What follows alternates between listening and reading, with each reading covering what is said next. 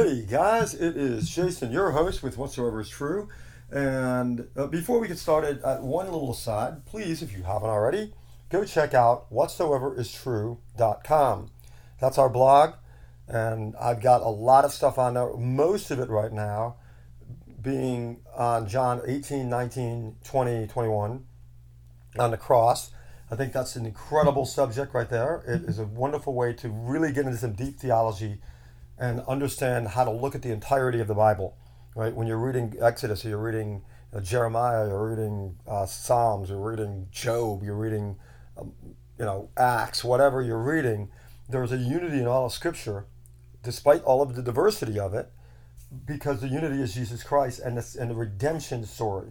If you look at the Scripture as creation was good. The fall, man rejected God and God's interpretation of reality and God's lordship over us, and fell into sin. And then the rest of it is the story of redemption in Jesus Christ. So that will help you understand God's hatred of sin. You see the cross and God's love of us. The fact that Jesus Christ died for us while we were yet sinners. Okay, so that being said, let's jump right into today. Today's subject is like the West Wing objection. And I call it that because, of course, the old TV show West Wing with, I think, Martin Sheen played the president.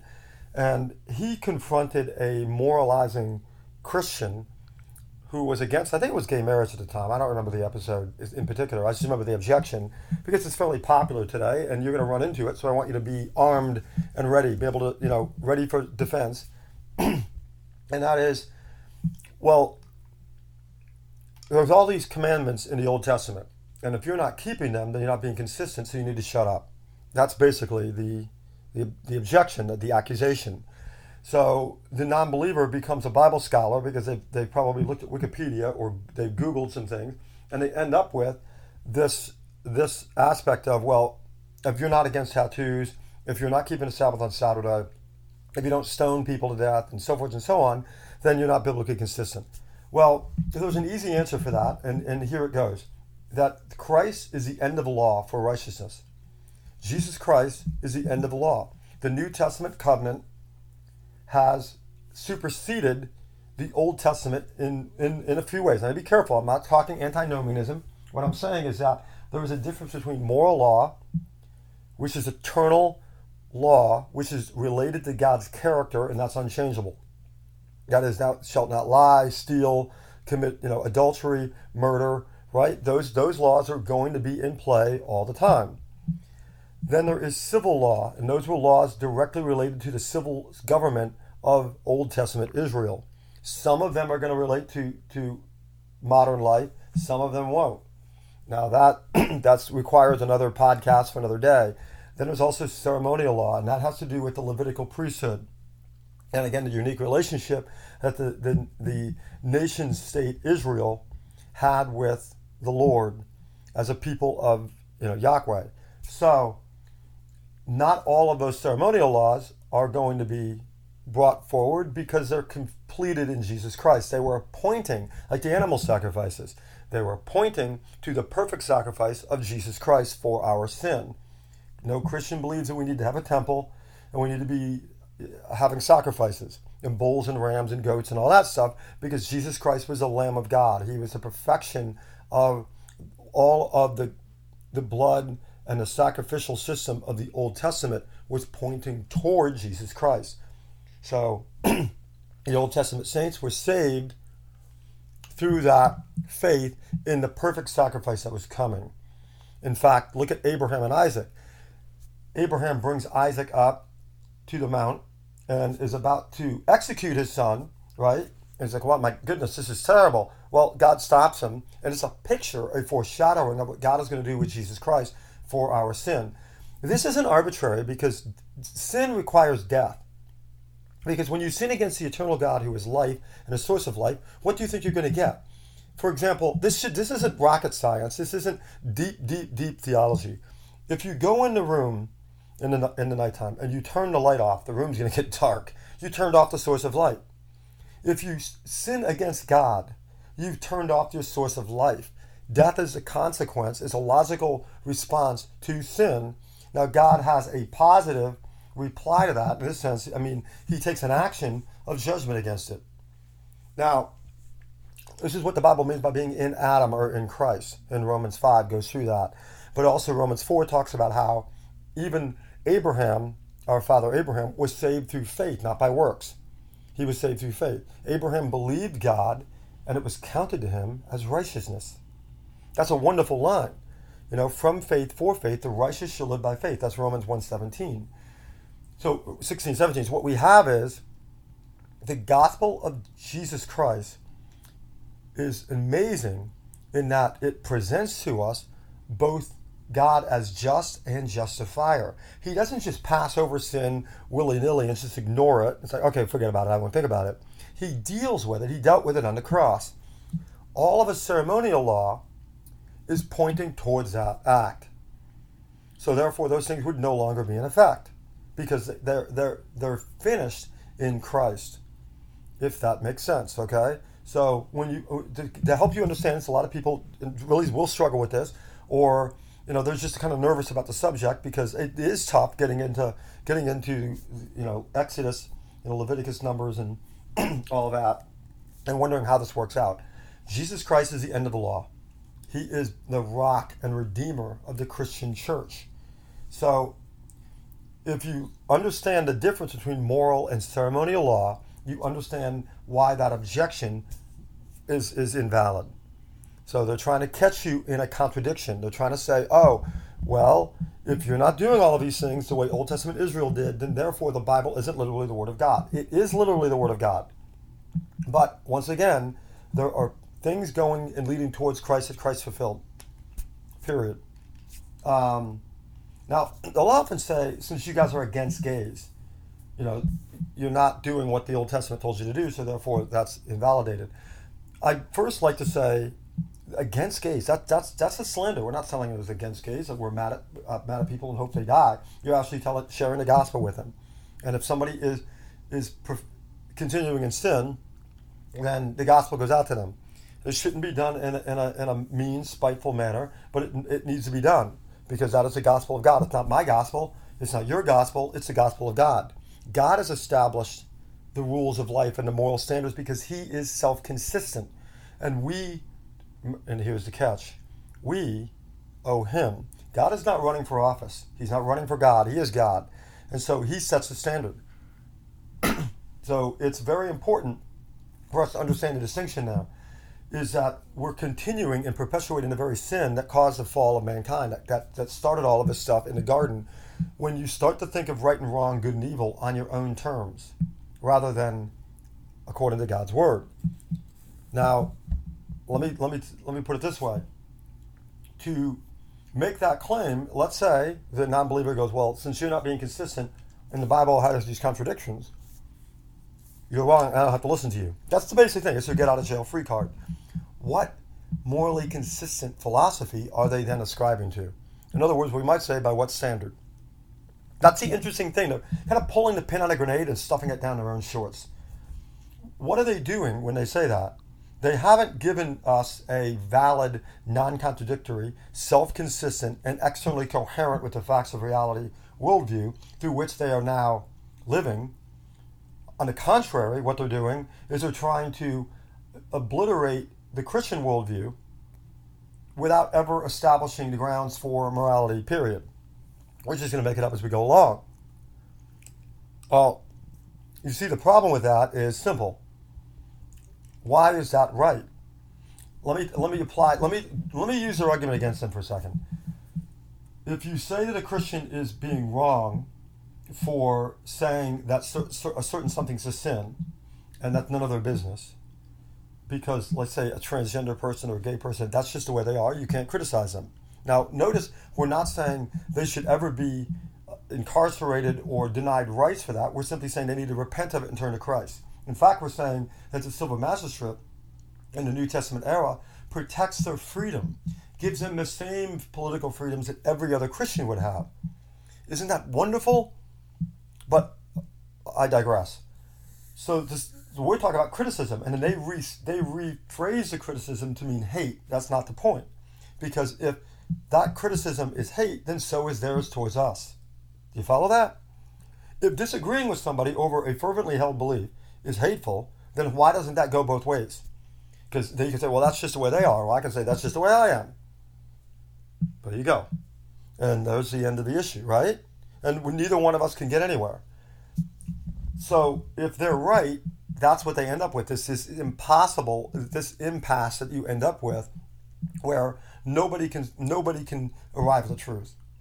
And we can't have a reasonable means of living with one another in a just and peaceful way. Thanks be to God that we have that in the Christian scripture. The civil magistrate is established by God as God's minister to carry out God's wrath on anyone that violates the political rights of another person. For example, if I have a neighbor who I think is a terrible sinner, and even let's say they're a porn producer, and that's what they do, and I break into his house and steal some stuff, the civil magistrate still should prosecute me. I violated that man's rights. I can go over and share the gospel with him, and he can kick me off of his property if he wants to. Get away from me. I hate that stuff. That's his right. Isn't that wonderful? Because God demands that. That's Romans 12 and 13. God demands that. The church can preach to him, and as a minister of the church, as a Christian, you can go and you should, with the Great Commission, go and preach the gospel to people, and to love your neighbor as you love yourself, and that's a wonderful thing. You can't use force. The church does not have the sword. The church cannot and is forbidden in the New Testament from mixing church and state. Whenever you try to mix church and state, you're going to make a huge error. God has separated them. God's sword is with the state. The state's only job is to punish evil as God defines it, and that is, again, rape, murder, theft, the direct violation of someone's rights. Okay? So the civil magistrate is supposed to be the neutral referee guarding peace. The church is a separate entity that's preaching the gospel. You might put it this way. The church is helping men be good by the preaching of the gospel, which brings the Holy Spirit and changes hearts from within. The state is punishing people for being bad. If you mix those two, if the church tries to make people good by force, at first they can't change the heart, and it causes greater evil. If the state tries to force people to be good, again, can't do it, and it creates a broader evil. That, in a nutshell, is what's wrong with, say, communism. It tries to get everybody to act according to this sort of, hey, I want everybody to get along. I want everybody to have equal property. Well, that's something God made. God designed it that way. Gave different people different talents at different times in different places. And if you try to make that straight, which you think is crooked, you're going to end up with a lot of bloodshed and tyranny. And that's exactly what we see. Anyway, so it's that misunderstanding at the root and say, oh, well, you hate this group of people that you're preaching against. And by no means do we hate them. We're simply preaching the gospel to them. And unless they break the law, the moral law, against another individual, they should never hear from the civil magistrate. If you watch what's happening with this objection, is that this Martin Sheen type character is demanding that everybody affirm a sin, what's something the Bible would call a sin. And if you don't, then you should be denied rights. See what they've done? They flipped the script. So they're doing the very thing that they're accusing the Christian of doing. And I do want to be clear, because a Christian does not have a right to use a civil magistrate to stop sin. That's the church's job. I know it's a tough issue, but if you're a Christian and you want to think something and you say there ought to be a law, the civil magistrate is God's avenger. The New Testament does not say the civil magistrate is God's protector of virtue, or God's protector of public health, or God's anything. It's God's avenger. That's very clear. The civil magistrate is clearly defined by God. If you say, well, no, he's got another job, well, what is it? What is it? You see, you're creating some chaos. So there's a clear distinction between the Old Testament moral, civil, ceremonial law. The civil law of the nation Israel to punish crime and to keep righteousness, not all of that's coming into the New Testament era. We can use it in terms of principle, but we can't follow it straight up, because it was a unique relationship between God and the nation state Israel. And the thing to remember is that Israel failed. It failed. It fell into rampant idolatry.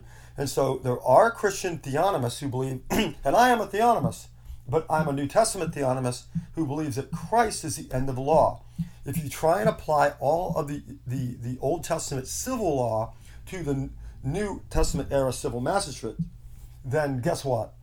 You're leaving out the fact that they couldn't fulfill that, and God establishes like I said, a neutral referee civil magistrate in the New Testament. Justice is blind. I'm just going to punish evildoers. Remember, all crime is a sin, but not all sin is a crime. That's a very important distinction to make. Just because somebody's sinning doesn't mean it's a crime. A crime requires the civil magistrate to come, in other words, force. That requires violence to be, it's a direct violation of someone's rights. And that's the case. I've covered that in a couple of other podcasts about Christian libertarianism. The reason I'm getting into this is because we fall into it when people say they're accusing the Christian of being inconsistent with not applying the Old Testament in the New Testament era. We're dealing with that. But the other thing, there's a smuggled lie into it that the Christian is trying to force their way of life on other people. And what I'm doing is I'm trying to correct that false premise. The Christian is not doing that. That is not the message of the gospel. And have some Christians try to do that? Of course they have, because sin is still still in my life too, unfortunately. And we move from glory to glory as we become more biblical in our living, and we become more sanctified in our understanding of life.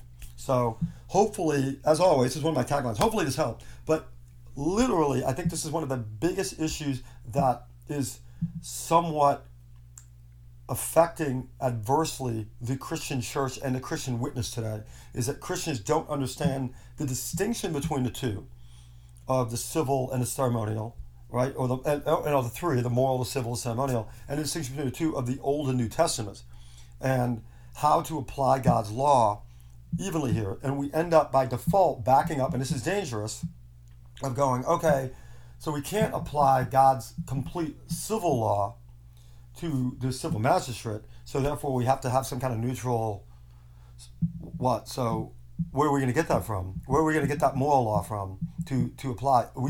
So we're not going to appeal to the Lord? You see the danger of that? We're going to make up moral law by ourselves. So that's the issue with it. When they bring that up, they're bringing up the inconsistency that doesn't exist. And secondly, they're smuggling in a premise that you're trying to rule over people in a way that would deny them their rights. And you're doing no such thing. In fact, the Christian scripture, the Christian philosophy protects people's rights, because the Christian scripture is, and you see this in the U.S. Constitution, by the way, in the Declaration of Independence. The United States was the only nation to be established by law on the premise that mankind was sinful and had to be protected from the outbreaks of that sin. You look at all their constitutions, and the premise is that mankind is good. We might need more education, we might need more wealth, we might need something or another, but we're good. And that lends to this utopian type mentality. The Christian scripture, of which influenced heavily the founding fathers, realized that man is not fundamentally good, but fundamentally sinful, and that's where you get checks and balances from, against the outbreaks of that sin. So rather than being offensive, the message that all man is sinful, we should rejoice in it, because it's telling us the truth about ourselves, right? And it's the very thing that guarantees political freedom and equality for everybody, believer and non-believer. Isn't that wonderful? So when somebody says, well, you Christians are against gays, or you're against X, or you're against... No, not in a way. Not in a way they say that we are. What you're saying is that we believe all people are sinful and need to repent and come to the cross, come to Jesus Christ. And we absolutely are adamant against any use of force or coercion against people to do that, because that's a contradiction in terms. You can't give your heart over to Christ if it's not from the heart. You're the only one who can do that. So the church preaches the gospel. That's all it does. That's what it does. And Paul says this in Corinthians about, what business is that of mine? In other words, what's going on in the world? Yeah, right? That was another example of a separation of church and state. The civil magistrate, when he's operating properly, and he doesn't like to do this, he likes to try and be the state or the church. He tries to make everybody good. He tries to play God. The vast majority of people today, this is another podcast for another day, are idolatrous in the sense that they deem the state to be the final arbiter of right and wrong. So there you go with that. And when you get to, do Christians have to follow everything from the Old Testament? No, we follow Jesus Christ. This is another subject for another day. The Old Testament law of moral law is still in play. It is God's word. We have great things to learn from it. In particular, how great Christ is. It's a wonderful thing about the cross is you see how terrible sin is, but how great Jesus Christ is. And so you're seeing that in the enormity of the Old Testament law. There's no way for us to ever make ourselves presentable to God except through Christ, except through faith. Again, Romans 4. Abraham believed God, and it was counted to him as righteousness. So therefore, the beautiful thing about this is when somebody brings up this, presents this objection to you, they just walked right into your wheelhouse, and you can say to them, hey, this is Jesus Christ. Isn't this beautiful? You can present the gospel to them very easily. It's a wonderful objection. It's a wonderful hanging curveball that you can just crush over the wall, all right, in love, and bring them to the understanding that there is therefore now no condemnation for those who are in Christ Jesus. Romans 8, right? For God, by sending his own Son in the likeness of sinful flesh and for sin, he condemned sin in the flesh, in order, ready, that the righteous requirements of the law might be fulfilled in us, who walk not according to the flesh, but according to the Spirit. We serve in a new life of his Spirit, not in the old letter of the law.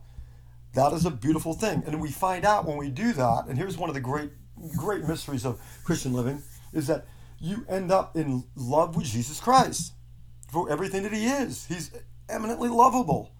He's majestic. He's he died for your sin, and he's God in the flesh. You find out you so love him, and you are so thankful to him and thankful to God for everything that you have and has been done for you, that you find out you end up keeping the moral precepts of the law without even trying to. It's like I don't have to remind myself to love my wife. Oh, it's my anniversary. I guess I gotta get her something. No, you want to because you love her. It's like your child. You love your child. And you don't have to think, oh, well, I do something nice for my child because it's my child. That dead legalism there. No, it's a newness of a spirit of love. So that's what the case is. So please don't be confused or beaten down or have your theological tail tucked between your legs when someone brings that up. You bring them to Christ. Bring that and say, see the enormity of that and how amazing that is. In the Old Testament, that's pointing to Jesus Christ. And that's where this whole line of argumentation ends. Okay? Oh, anyway, hope this helped. Here's your host, Jason, signing off, and we will catch you guys next time.